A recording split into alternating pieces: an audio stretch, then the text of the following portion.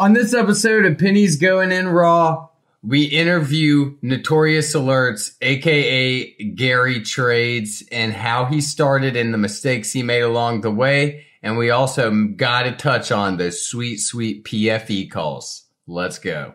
Hey, yo, check 1, 2. This is Flavor Flav in the building for the Atlas crew. Atlas Trading, what the fuck is up? There are traders, there are prodigies, and then there's legends. We're up 4%, baby. No way. 4% Buy the fucking dip. Hey, who told me about IDEX? Like, dude, what the fuck? Like, someone just made, like, a lot more money than me on my trade. You find out life's this game of pennies. Did you check the portfolio? Pennies. The margin for error is so small. I bet Warren Buffett never did that. And they out there making money right now off of penny stocks. Them two guys is putting in work to make y'all rich. The pennies we need are everywhere around us. It's time to think big. Pennies Going In Raw. Featuring Dan, Deity Dips, and Hugh Honey. Produced by Vinny Strokes, baby. Welcome back to the Penny Stock Podcast presented by the Blazing Chronicle. Today is Sunday, December the 13th. And dude, whoever turned the market on easy mode the last 2 weeks, thank you. Yeah, no, I mean, the past 2 weeks have just been absolutely incredible. Insane gains. It's made up for all of the crappy, what was it? August, September, and like the first half of October. Yeah, I mean, the last week alone just made up for all of that. So it's been really awesome to see the volume and the liquidity inside the market. You know, I love that we just go to all-time highs and then we go down 3%. And then like, it seems like the next day we're at like another all-time high and the cycle just continues. It's like taking candy from a baby. Yeah, it's been a lot better these past couple of weeks, that's for sure. But before we kind of get into the Gary interview, make it kind of short and sweet to the point. PFE, they had big news on what was it? Right after we recorded with Gary, like 30 minutes later, Pfizer became the vaccine. You know, then today the first like shipments of it on FedEx or whatever. What's popping there? Yeah, so I think we talked about it, is that especially when you're swinging options, I like to trade around the bulk of the shares of the options I have. So I actually cut like 90% of my options at around that 43.50 mark, or like 43.30, I think it was. And then I bought them back right at like 41.60. You know, I bought back like house money. And so, you know, I locked about 700% on those original options.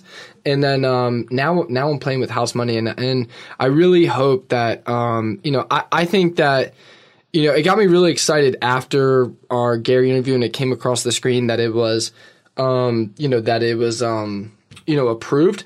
And then Friday was horrible, man. I mean, after hours, it shot from 41.50 up to 43. And then from 5 a.m. to like 9:30, it just sold off. And I was like, Jesus. So now I'm about even back on the trade. But I really think that we're going to get a pop in the market on Monday and a pop on PFE. That being said, I think the best price that we'll get for our PFE options will be earlier in the morning, because then I believe that there will be massive profit taking. So I think it's going to be a nice bump. And then, you know, maybe what PFE does, and it's going to be kind of like a slow fader all day. So that's how I'm going to play that. You know, I mean, huge win. It was a 7-figure win. My first net 7-figure win. So when you say you're now even on the trade, are you saying you lost the million? I'm confused. Yeah, so what I'm saying by that is that it's because I had locked, you know, I think it was about 85% of the position. When I rebought back those shares, obviously my average went higher. And so when the stock dipped down to like the 41.50 or whatever, that's when I rebought the options. And so now my position that I currently have is about even. So oh, okay. When I thought you meant like you were even on the whole trade. No, I'm like, Jesus no. Christ, you really screwed the. Yeah. You fumbled the bag. Yeah. No. So I mean, even if you know, this thing, you know, say PFE just went to like $4, I would still I would still be up like, I think like 700,000 on the trade or something. So either way, it'll still be, a net 7-figure trade. I'm just going to try and squeeze out what I can. Hopefully we get a nice pop on Monday morning. I'm going to take profits and move on. Is this some of the bigger news that it could have gotten? Yeah, this is huge news. I really think that the FDA kind of screwed the pooch on Friday because, everyone was expecting that after the panel recommended the approval, that the FDA would just turn around and be like, yep, signed, sealed, delivered, within 12 hours. We're in a pandemic. Like, what are you doing? Like, what are you possibly doing?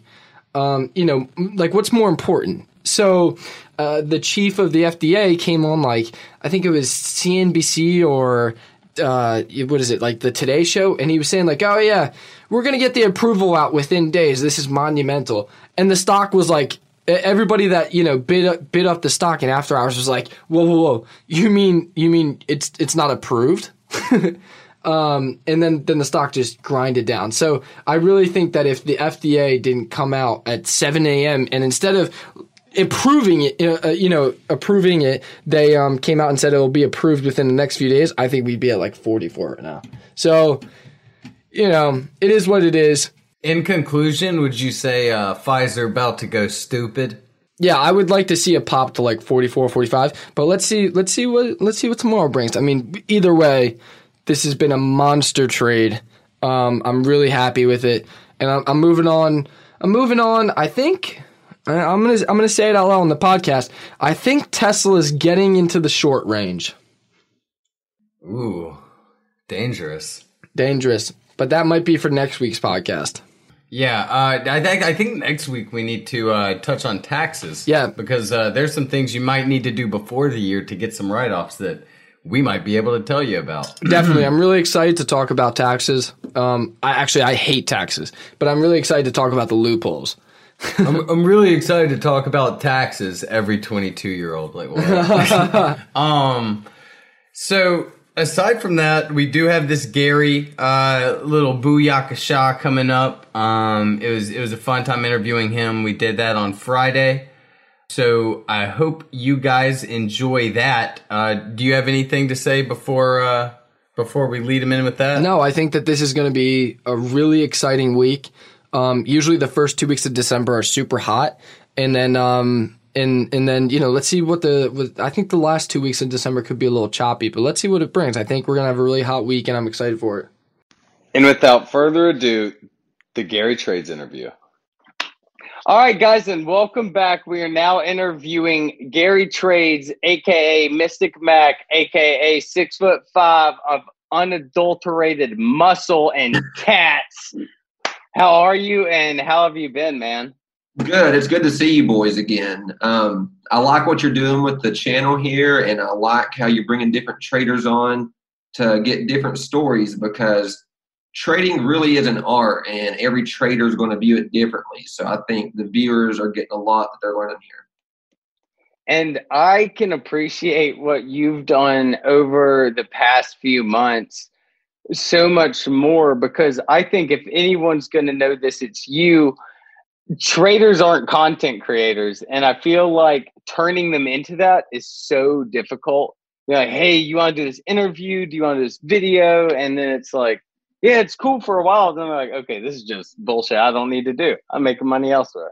Yeah, I mean, I did the YouTube thing for months, and, I put out videos weekly, and I would do live streams, which I still do enjoy live streams from time to time, but traders are not content creators, and so much goes into this. I had an editor because, I don't edit any of this stuff. I've never been good at editing, so I hired an editor. I was dealing with that. It was just my entire weekends were getting hijacked because I had to have the weekly video out and sit on my entire weekend, and I wasn't making money from videos. All my money was coming from trading, and it was just taking personal time away from me, which is one of the perks of being a full-time trader.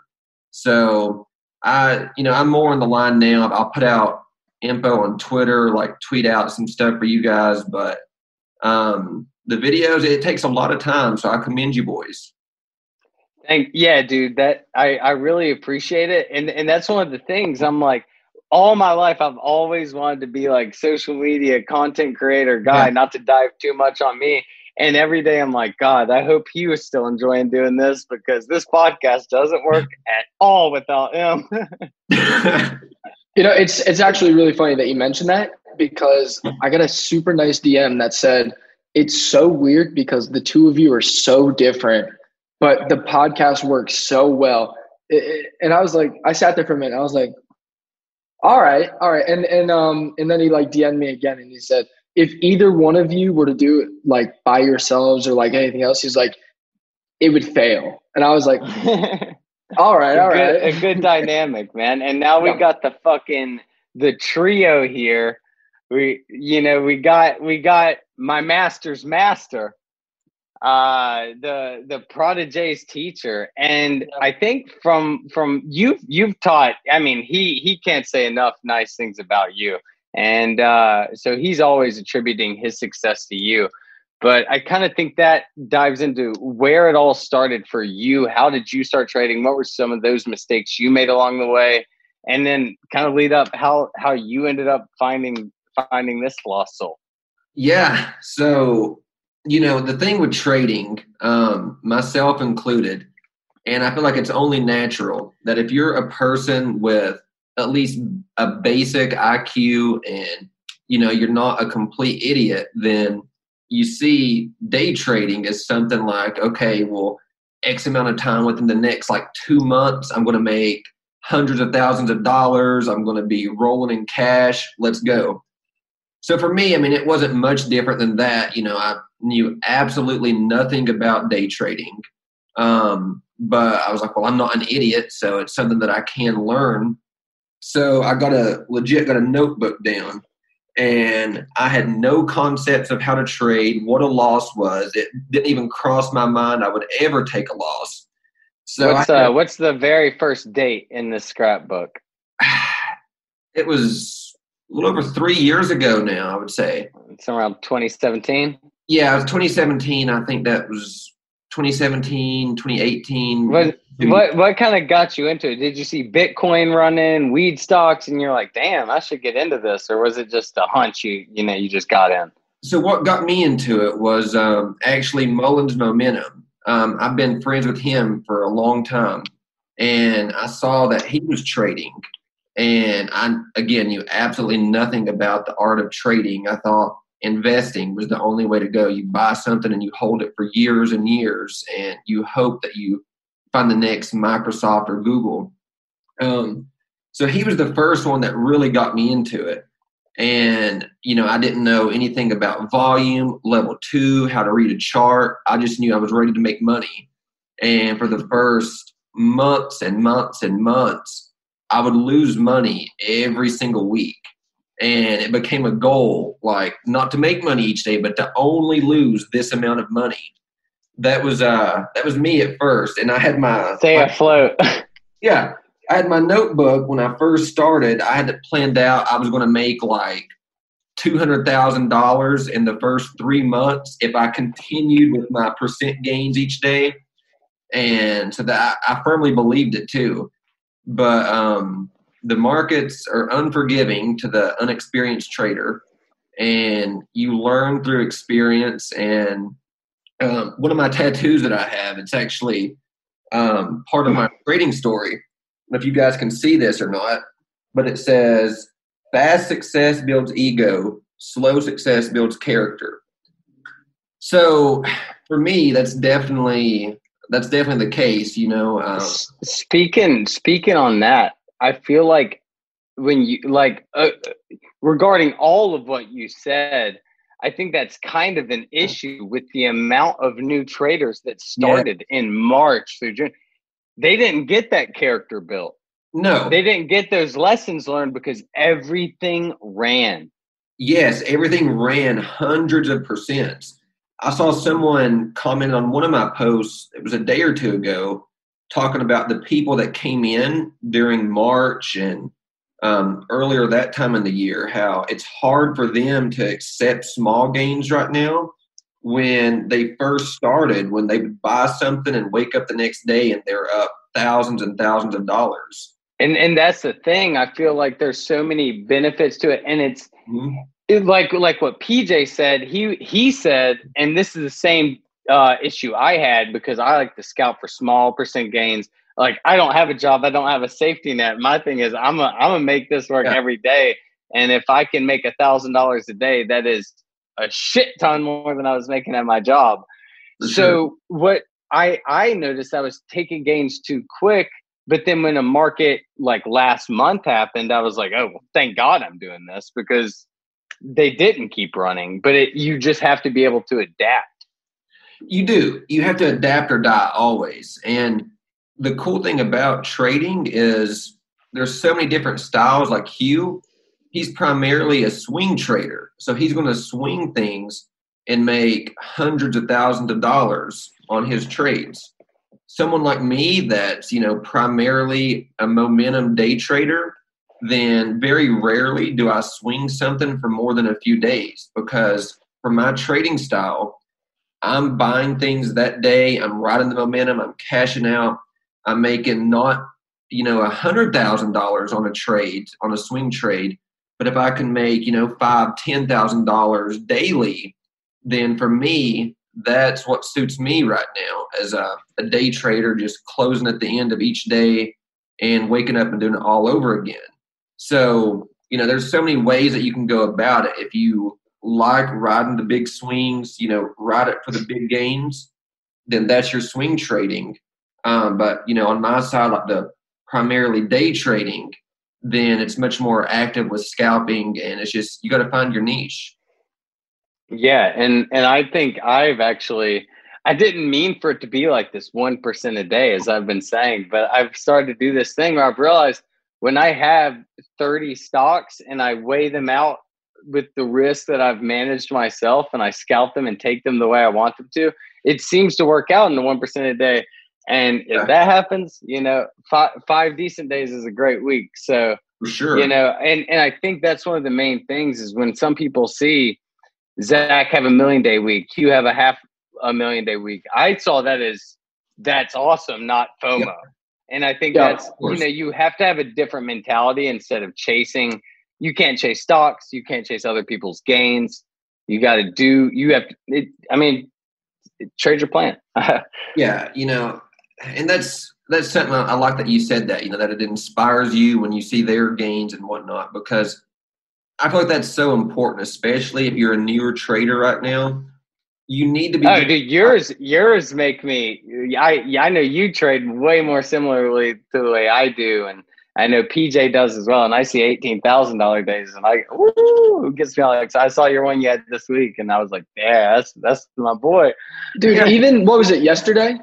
Yesterday, you were like, oh, like I didn't see any great setups. He made like $6,000. Yeah. Was that yesterday? Yeah. Dude, that's incredible. And the fact that you were all cash and you could just make $5,000-$6,000, just and see, that's incredible, dude. I appreciate it. That's the style that I really like is, scalp the setups that are there, cash in $5,000, $6,000, $7,000 or whatever it might be. You're done for the day. You do that 5 days a week. And you're not stressing over the weekend. You're not stressing each night, like what's going to happen, because you take control of your trade that day. So for me, that's what I enjoy doing. But, doing it like that, very rarely would I hit, a $50,000 or $100,000 trade doing it like that. I take mine in small chunks. So it's just finding what you're comfortable with. All right, cool. So I think going back to the way you started, so we do the 2017 thing. How long did it take you to find that strategy of yours? What big losses did you incur? If you have any specific stories that you kind of want to touch on? Yeah, so there's so many, but just some that come to the top of my head. I was losing, almost everything that I had, and it got down to a certain point that I only had like $500 left in my trading account. I really didn't have anything to my name, and it was like, hey, do I put this money into my trading account to help boost that, or do I? Do you have a job at this point? Like what's the deal there with at this point? I did. I was bartending at night. So my plan before I found trading was to go to law school, and that was my entire life plan. I finished my undergrad degree, got accepted to the law school I wanted to go to, and that was my plan. And then, like I said, I found Mullins Momentum Trading, and that kind of changed my outlook, and I knew this is what I wanted to do. So then I got a job at night bartending. That way, all day, every day, I could be watching the chart, see how much money I could lose, and then go try to make some tip money and throw it back in my account, do it all over again. But that was paying the cost of tuition. I know you and I both talked about that tuition cost. And that is a real thing, because whether you're going to school, whether you're going to like a trade school or whatever you're trying to learn, it's not free, and there is a tuition to be paid. No such thing as a free lunch. Yeah, there's no free lunches. Trading. You have to take those losses, and you have to learn what you're doing, and it's better to do that with a small account. So I remember one time people on Stock Twits and Twitter were hopping up this trade. It was My Size, MYSZ. And I know that one. Yeah. If you know My Size, you know it's not a great company, and I got fucking fooled by it in like January. I know. Oh yeah, I don't remember when this was, but I got fooled by them. They were like hinting toward a partnership with a major clothing company, and people on Stock Twits were convinced that it was Nike. And me at the time, the inexperienced trader that I was, of course, I thought it was Nike. So it's like Fashion Nova. Yeah, so I don't know if any of the viewers will remember this broker, but there was a broker back in the day called Ustock. And that's what I was on. For people that was under PDT, then if you wanted unlimited day trades, you're trading on Ustock for dollar commissions. The kicker is you don't have any pre-market or after hours.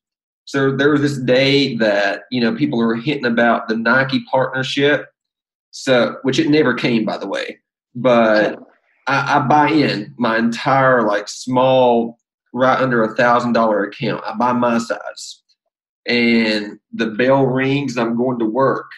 I download their freaking app. I download the My Size clothing app. Think it's the greatest app I've ever had. It's like, oh my God, I can get all my clothes sized on this app. Go to the bar I was bartending at. Was telling everybody to download this app because I was convinced the more downloads You're doing your part. Yeah, the more downloads I could get, the better the stock is going to run. And I was even telling my bar manager, this is almost embarrassing to say. I told her, hey, I might not be coming back to work tomorrow because I'm in this play, and if my calculations are correct, I'm going to make about $100,000 on this. Oh yeah, you thought they were merging with Nike. Yes. No, dude, you have no clue how many people probably thought the same about UAVS and Amazon. So, I even tell my girlfriend how much money I'm going to make the next morning, and I wake up, I check Ustock. My price still says it's right around the same. And I'm like, what's going on? Why am I not rolling in money?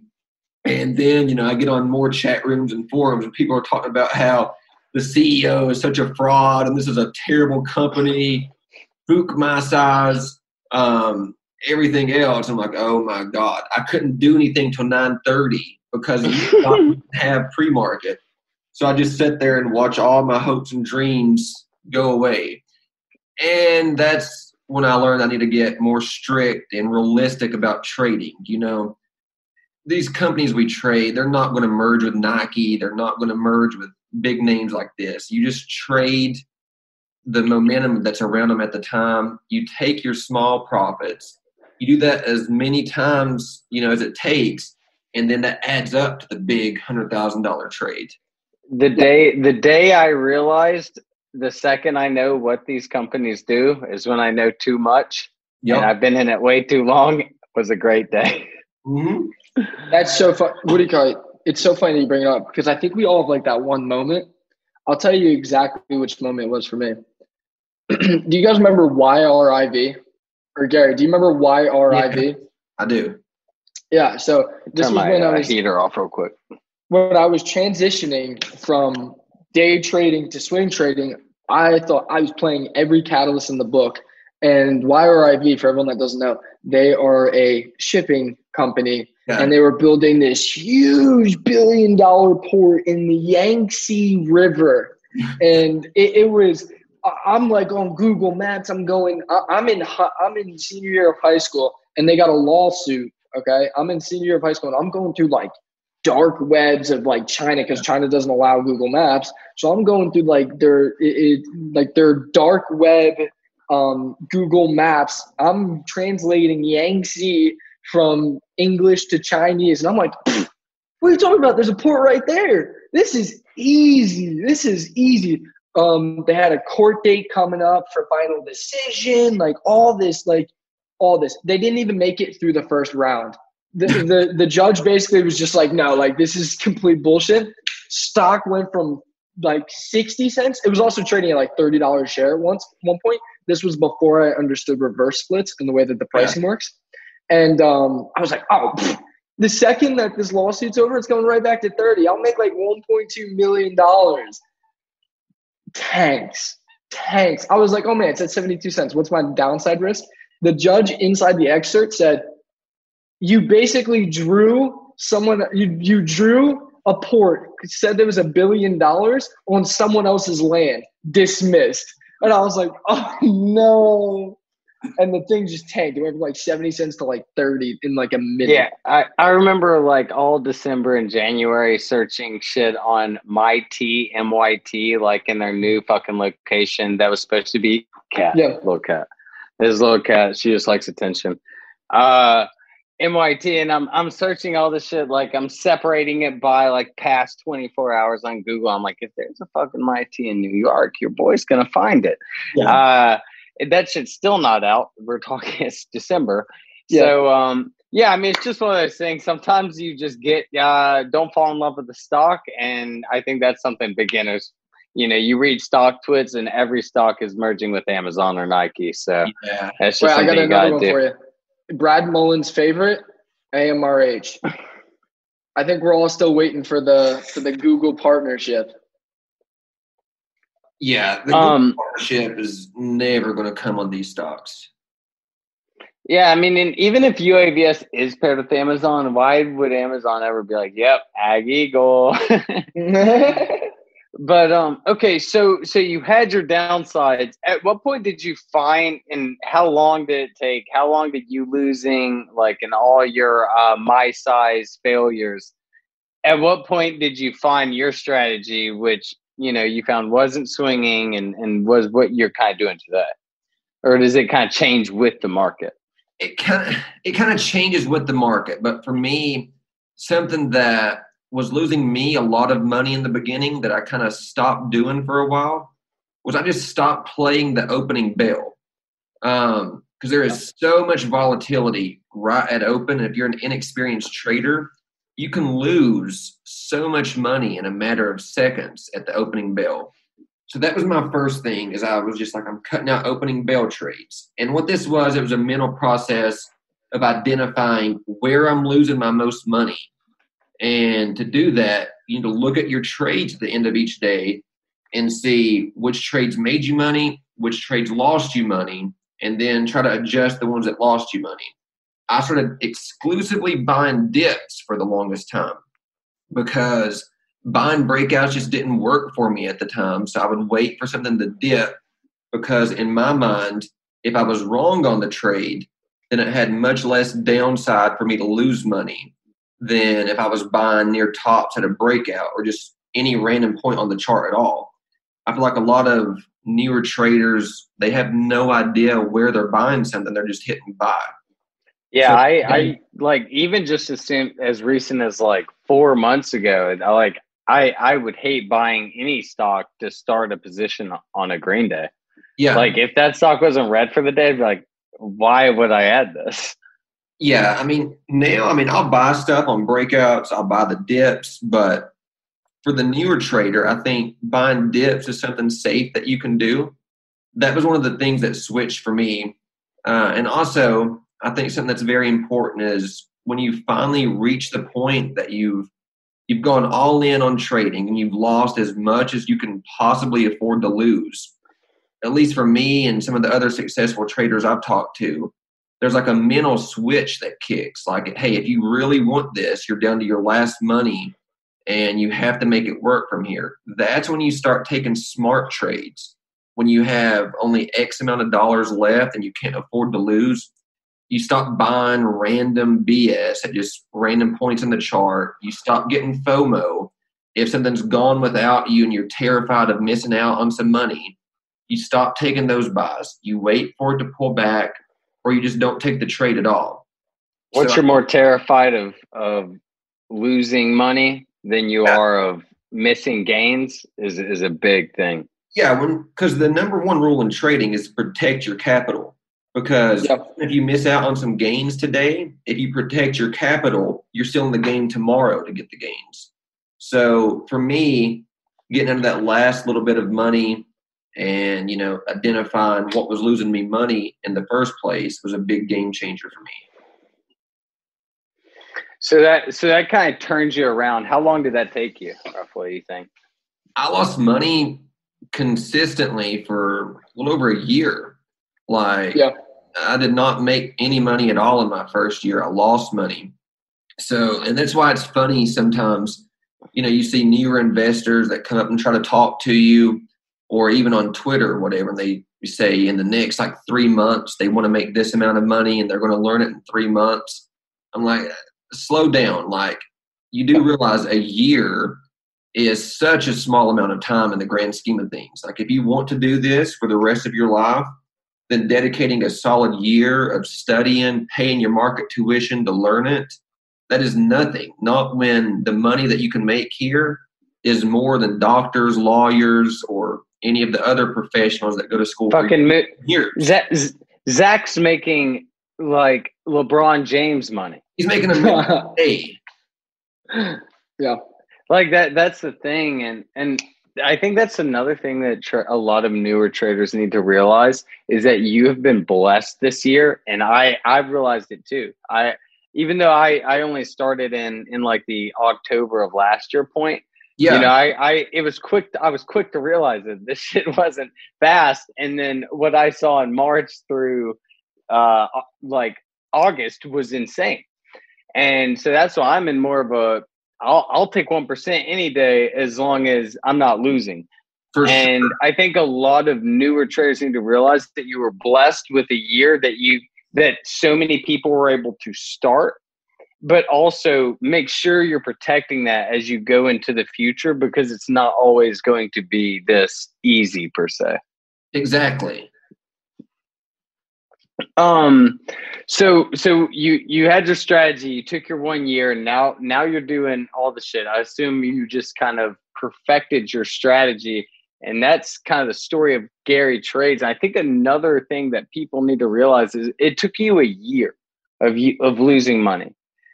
Mm-hmm. I think a lot of them think there's no way I would do anything a year and suck at it, but that's a very real thing in this, and I think it just speaks to the volume of what this year was.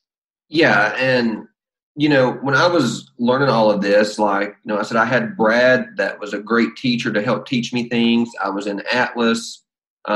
Before Atlas was Atlas, there was maybe 3,000 or less members, maybe not even. And if you want that story, check out the PJ Matlock interview on the channel. So I had that, but there was really not the accounts like there are now to kind of help show me things or really be open to teaching their strategies or what works and what doesn't work. So it was a lot of trial and error, and I feel like that's always going to be your best friend is trial and error, because at least for me, somebody can tell me something, but until I actually practice it and do it, it's not going to stick with me. So how much easier do you think it is to learn about this now than it was when you were starting just 3 years ago? it's definitely a different world now than it was then. There's so much more information out there. I feel like anybody that wants to learn it right now is the best time that you could possibly be learning, because the wealth of information that's out there, the Twitter accounts, what have you, people that are being open about chart setups, about how to read volume, how to find swing trades. That wasn't always out there. So it's a great opportunity for people right now. I think we're finally cutting down the entry barrier on trading. No commissions. The information is damn near almost all free. But with all that said, do you kind of want to get into some of the listeners' questions for you? Yeah, absolutely. All right. So first one, I see Gary tweeting sometimes about tickers gearing up for after-hour runs. Aside from volume, what's the key signals that you're looking for when you're determining these plays? So after-hours runs, it's always going to be something that's been relevant on the day, meaning either it had news that day or it's got news upcoming very soon, but it's had a nice steady move all day long, and it's had a pullback down to certain levels, but it hasn't completely crashed down to the depths of hell and just stopped moving altogether. If it's still got a slight uptrend, or if it's starting to curl, and it's got, recent prices it's been that day close by, then to me, that's what indicates it's gearing up for after hours. If it's been relevant that day, if you have strong end of day volume coming back in, and it's pushing back above key levels. Yeah, I actually thought VT was going to do it this afternoon. I was wrong. Yeah. Shout out Zach Morris, baby. Yeah, that was a crazy one. Hit over 6 today. That one was quite impressive. For what, like an insider buying 650,000 shares, and the market was like, "Let's buy 60 million today." Yeah. Next question. This one was asked by quite a few people. Why do you like your steaks well done? Well, everybody on Twitter must be fucking vampires.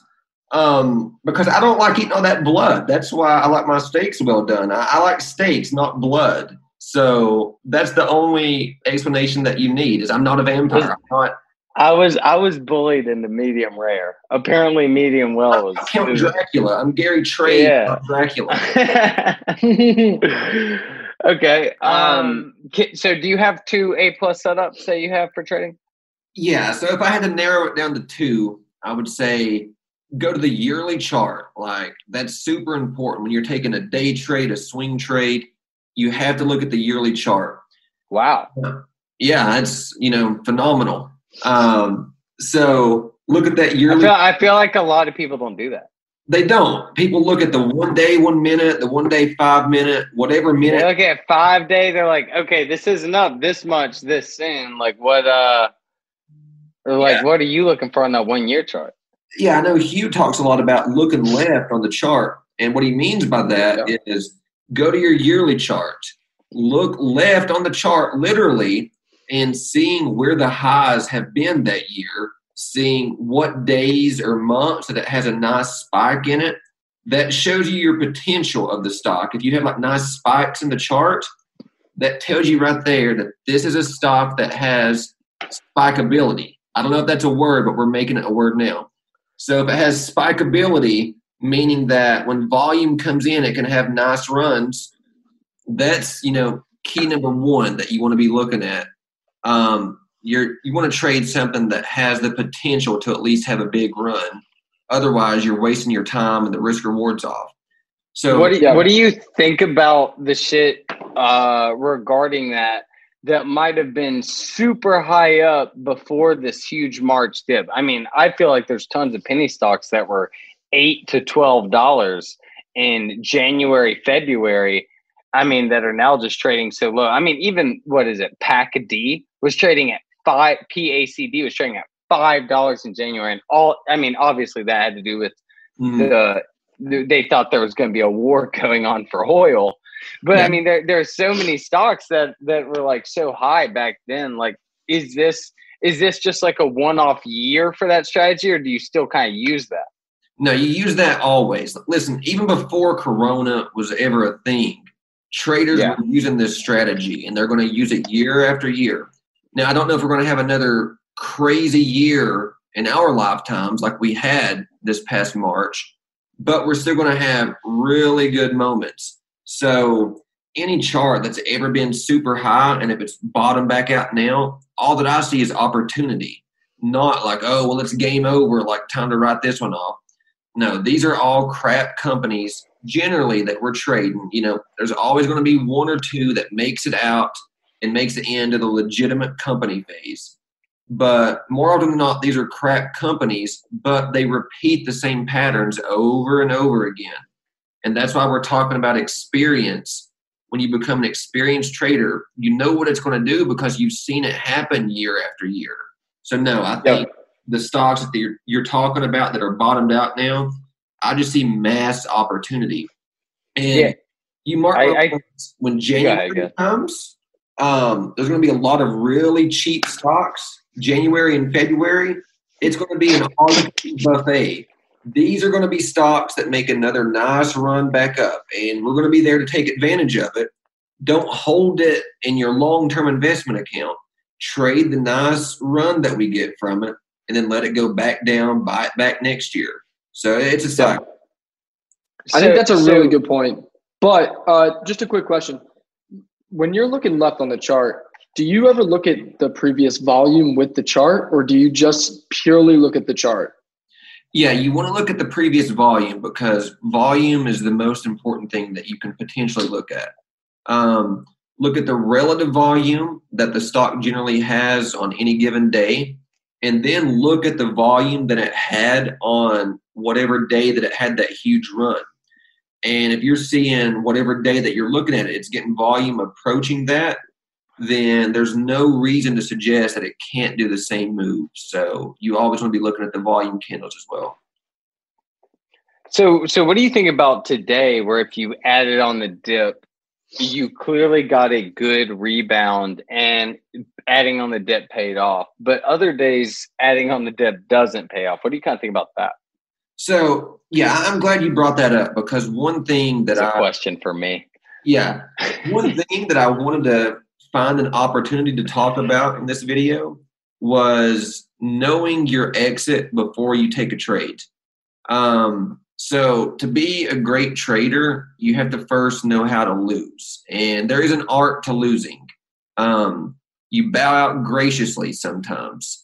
And when you're taking a trade, you want to predefine whatever your bottom line in the sand is. Like the stock cannot drop below this line right here or I'm out. And, you know, if it dips down and it doesn't drop below that, if it comes close to your line and holds, buy more shares. You just got a great average down. But if it just continues dipping and busts right through your line, your stop loss, then just cut it and move on. Respect your plan. And if it is a good plan, then more often than not, buying the dip is going to make you way more money than it does lose you money. For your journal that you write and you dictate all of this in, do you check it at the end of the day and say, hey, what could have been? Or do you say, hey, I could have lost way more money? Or, oh, shit, maybe my stop loss is a little wrong? Or do you just say, that's in the past. I lost money on it. I traded my plan. I'm done with my size. Yeah. Oh, yeah. You will not catch me in my size. But at the end of each day, I go back and I look at all the trades I did. And I try to analyze why I took this trade. Because, you know, even me, you, Hugh, it doesn't matter who. That kind of rhyme. If you're an experienced trader in the heat of the moment, sometimes even your thought process and your emotions can get a little bit clouded. Things are moving so fast, you're just reacting. So when the dust has settled and the bell has rang, and you can go back and look at your trades, what I always do at the end of each day is I look at XYZ trade, seeing why I took it. Did it have news that day? Was it in theme? Is there a catalyst upcoming? Was it a random impulse buy? I look at things like that just to, you know, keep myself in check. Like, hey, are you screwing up again, or are you sticking to your strategy? Even if I take a losing trade, sometimes I'm so happy about a losing trade because I'm like, dang, I took that trade and there was so much money to be made. Didn't work out. I made my plan. I only lost this amount. So I do feel like journaling is a good thing for us to do because even the greatest of traders sometimes will go through like a little losing streak where, you have a couple days, you're just in a little rut. It happens to me, it happens to Hugh. I'm sure it happens to everyone. But Not me. Not yet. Never been. You're always buying the dip. But Yeah. The very bottom, some at the very top. That's me. Yeah. Something that I was reading recently, and it made a lot of sense. It was something I was already doing, but Matthew McConaughey put out a book. It's called Green Lights. Fantastic book. I would recommend anyone to read. It's not about trading, but you can use it for trading if you're reading it correctly. So I love his little speeches he has. Yeah, they're amazing. He talks about journaling the good days and the bad days. Neither are permanent.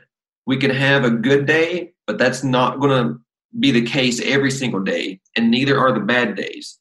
So if you have a journal, if you write down your thoughts on trades when you absolutely killed it, and the same way when you aren't doing so well, then on those days you aren't doing well, go back and look at those days you killed it. See what your thought process was.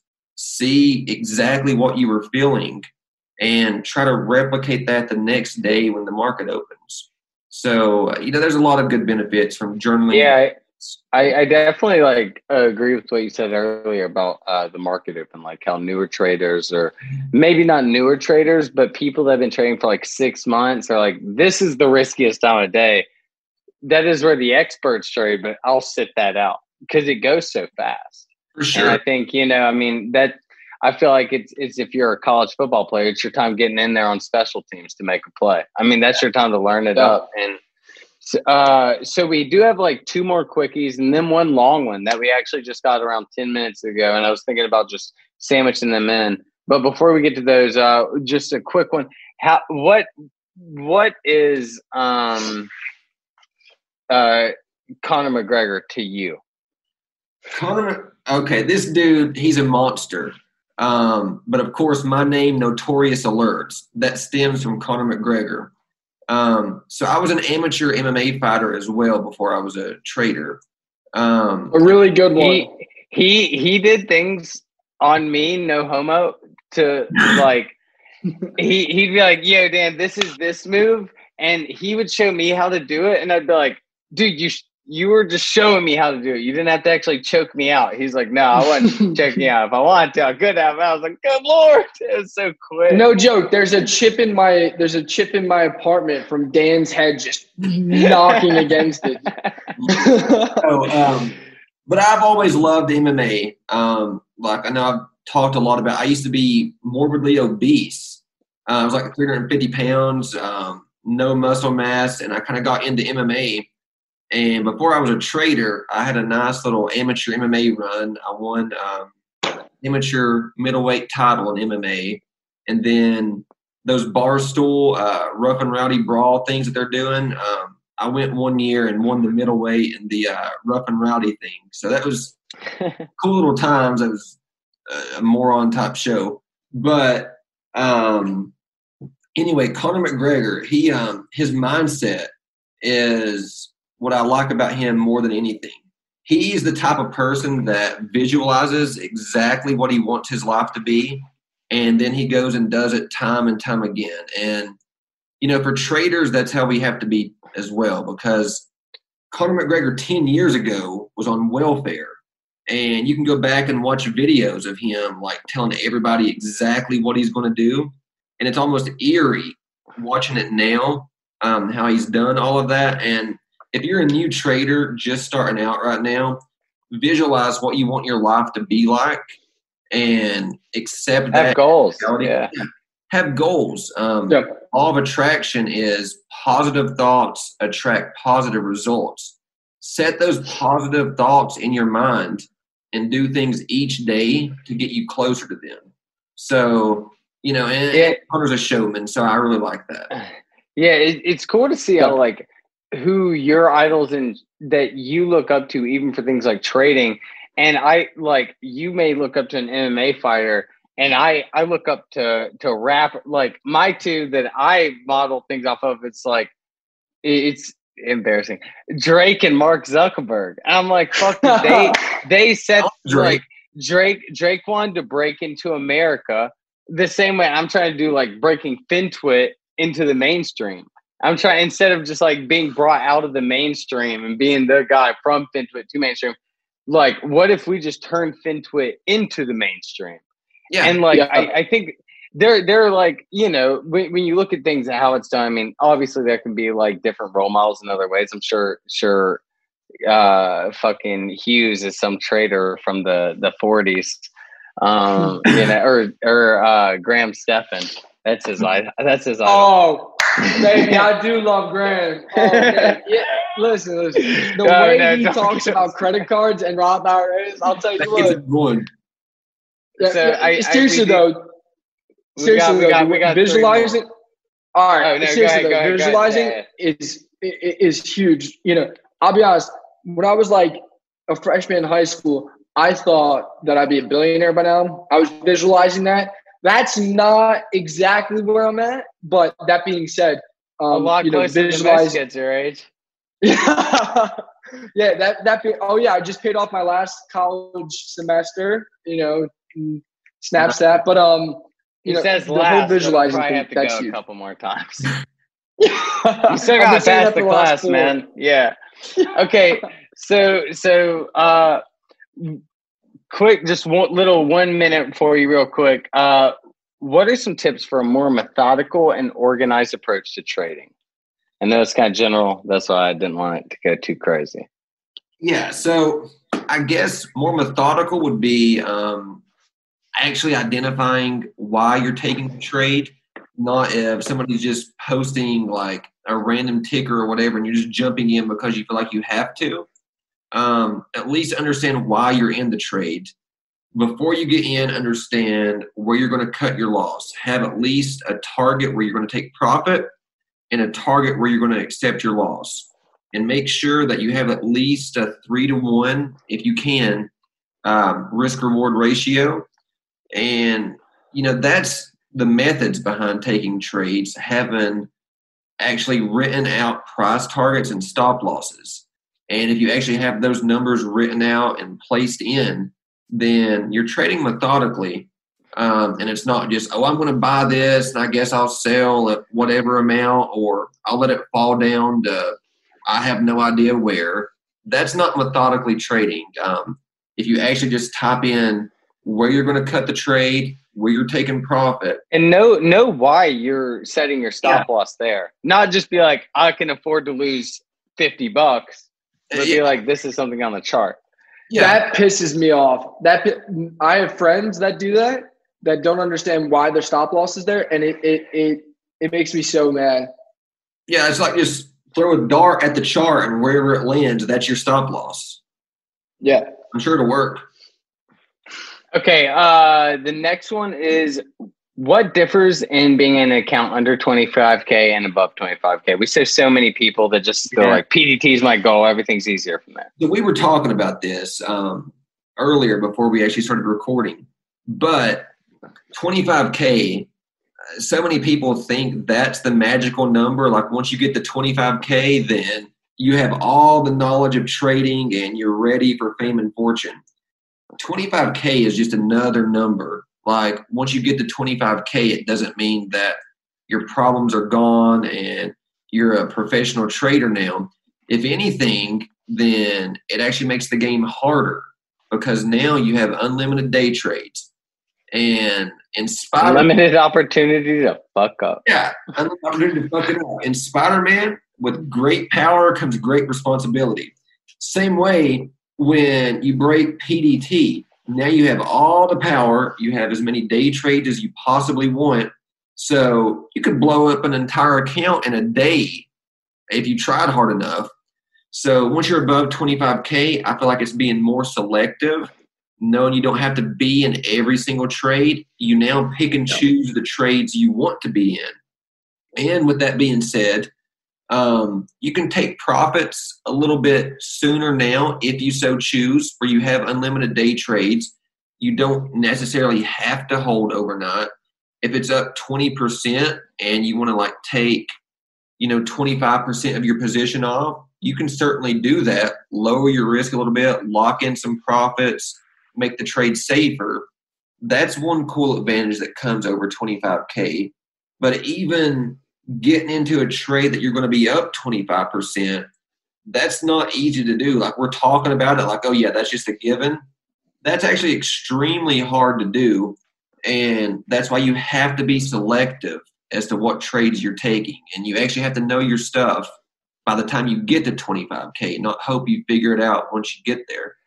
Yeah, that's what I worried about a lot of people that just went the Wader IBIO UAVS route to get there from 2000, and they just got there and they're like, okay, now, but I didn't do that. And although I was only at 18,000 then, I was still doing better because I was only scalping. And then whenever I got to 25K, I never looked back because it was just already my style. Yeah.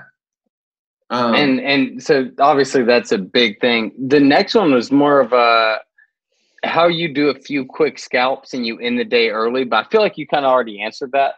Yeah. And then the last one, the one we just got around 15 minutes ago, it's more of a specific one. How are you approaching, and this is the last one, how are you approaching risk management on these high volatile tickers we are seeing trading extremely high volume, sometimes over $1 billion traded on the day on a 5 million float? It seems as though algos are dominating these names and can result in difficult price action with a lot of false breakouts and breakdowns. Your thoughts on approaching these wild movements and how to attack? Yeah, so that's actually a really good question. And for newer traders, if you're not comfortable right now, like it depends on what your risk tolerance is. If you're on the newer side and if you're someone that's asking another trader where your stop loss is, when are you selling, these are probably not the trades for you. But I actually really enjoy these trades because with all that volume means a lot of volatility and a lot of profit opportunity. It brings back the adrenaline you only got from the ring, baby. Yeah, it gets that adrenaline going. So if you are going to take one of these trades, here's some things you got to understand. You can't ask someone what their stop loss is, what their price target is. If you're taking this trade, expect it to be a wild, fast move. So you have to have that predefined before you enter. So enter the trade on some sort of a trend line, whether you're buying on support, because if these are the high volume trades that they're talking about, then they're going to be in some sort of trend that day. And if you can identify where the support is, like whether that's the 9 EMA, it might be VWAP, the 20 EMA, or just a trend line in itself, you can buy on that trend line. And if it breaks below it, then you just sell right there. The kicker is it could break back up in the trend and go again. And then you're going to be thinking, God, if I would have just held, then I wouldn't have lost on my stop loss. That is still poor trading, even though you would have made money. The thing is, if you're taking those trades, you want to be over PDT probably so you can have unlimited day trades. If it stops you out, respect your stop, get back in if it breaks back above trend. Yeah. Other than that, one thing I've actually noticed, it's kind of like I don't even know the word, but stubborn people and mental stop losses, they think they're the most stubborn people think they are the most mentally strong, where they can keep a stop loss mentally. But those same stubborn people will just keep adding on the day. Okay, no, 10 more cents, 10 more cents. And you can't have that happen. And you may be so mentally strong that you think you don't need it and you can accept your mental stop loss, but you need to set that actual one because yes, I had that stubborn phase where I was like, this is a mental stop loss. Okay, I'll add 200 more shares. Wait, 5 more cents. Okay, one more. Yeah. And I would just lose more money. And I thought it was just an inverse chart of being stubborn and your stop loss losing you more money. Yeah. Do you want to be right? Yeah. Or do you want to make money? Yeah. I think that's a big thing. Even for like and this is going a little bit off track, but wannabe furus, people that are just calling shit that they aren't even taking their own calls and stuff like that. Like, do you want to be right or do you want to make money? I know my answer. Yeah. No. I feel like the Corona phase created so many wannabe gurus. Like, people just became obsessed with being like the next hot Twitter account or. Whoa, hey, you coming for my house, Gary? Damn. Yeah. Whoa, the thing is, I had that feeling in June, July. I was like, everything I call goes up, bro. I'm a genius. And then I realized I was like, maybe I'm not. I'm going to just interview the people that know what the fuck they're talking about. Like, just the accounts on there, like, I don't know, just random nonsense accounts that they're like calling anything that the other like larger accounts are calling, and they're trying to act like that's their play. And like when it goes, then they're going to be like, told you, see? And then like you go back like, that was a Zach Morris play, right? Like, why are you saying he's been killing it, man. Those are the type of furus I'm talking about. Like, for whatever reason, they're convinced that people don't know who's really calling the play. So it's those types of call outs. But yeah, a lot of people don't take their own calls. Yeah, no, I agree. Everyone thinks they're a furu the same way in 2015 everyone thought they were a rapper. So, I mean, it's the same deal. The market will weed them all out. Hopefully I'm not one of them. No. But that your platform here is like, it's unique, and it's not like you see a large account make a call and then you're just gonna like try to tweak that same call. Like, that's not that. Yeah, I stopped calling shit after I realized the market's not what I thought it was. But dude, like I said, you have been a huge inspiration to me when it came to interviewing. Like, whenever I first saw Hughes, and I was like, God, like, this is so fucking cool. And I don't even know how it started, but then whenever I started interviewing people, I was like, damn, I feel like I'm stealing Gary's gig. But No. I always thought, like, shit, what you were doing is so cool, and I've always enjoyed it. And your live streams are great. It. You know what I just realized? Remember our first video, Gary? How far we've come as traders. So even though that was in February or March? Night and day. Yeah, it's just so crazy. That's only been 6-7 months. Like, guys, like, you have the number one stock market podcast right now. Massive following on that. So it's very cool to see where you can go as a trader. And it's about finding your own niche, like what you really excel at and you enjoy. And like Dan said, like, for him, it's being a content creator, making videos. Like, remember, he started with the random, like, put on a suit and jump in the back. Stupid ass shit. Random stuff. That's always his thing, and like, even you're going to have people try to come up and imitate you and try to run with that. So it's just about finding your niche and then running with it. And that's the same way with trading. Do you want to be? And it feels good. I'm just happy that, like, all the content we create, I never feel slimy doing it. I never feel like we're putting out shit anyone wouldn't appreciate. Like, if you're willing to listen to it, it's like we're not asking for anything. We're just trying to say the only people we're fucking over is the people that want to get paid for the same information. And that's all we're trying to do, because it's like, hell, the more people that's in this shit, the more volume we get, and let's roll. Yeah, like, I won't mention the name, and it's not the name that you're going to think when I say this, but when I first started trading, before I knew what I was doing, then I saw a YouTube ad for a day trading course, and I wanted to buy it because I thought I needed that course to know how to trade. So then, like, I sign up, like, to the link to get more info, and then they, like, send, like, this, I guess, scout team out after me to, like, try to recruit me to buy it. And, I told them that, I was like a broke kid, didn't have much money, so I had to, like, save up. They immediately stopped replying to me, didn't want to give me any more information or help me whatsoever. So you want to be careful who you listen to and know the motives as to why people are helping you. So, like, free podcasts like this, like, you guys aren't charging anybody anything to listen to it. And there's a lot of wolves out there. There really are. Yeah, and we only ask for one thing. 5-star ratings, bitch. And Weeble referrals. But yeah, Gary, thank you so much for coming on. If you have anything else to say, guys, make sure you check out his YouTube channel. He has tons of great, more information than you could possibly imagine. Q&A sessions, Notorious alerts on Twitter. Anything you have to offer as last words, please, we'd love to hear it. No, I just thank you guys for having me on and giving me a chance to tell my story to the listeners. It's just like any other trader. I did not start out making money. There is the trial period that you must go through. But if this is truly what you want, and, the listeners that are listening to this, I'm sure that it is, just stick it out. And a year of your life of going through small losses and learning is no time at all. And there's so much information out there. If you actually just look for the information and the why as just wanting a random ticker, then, you're going to learn and eventually catch on.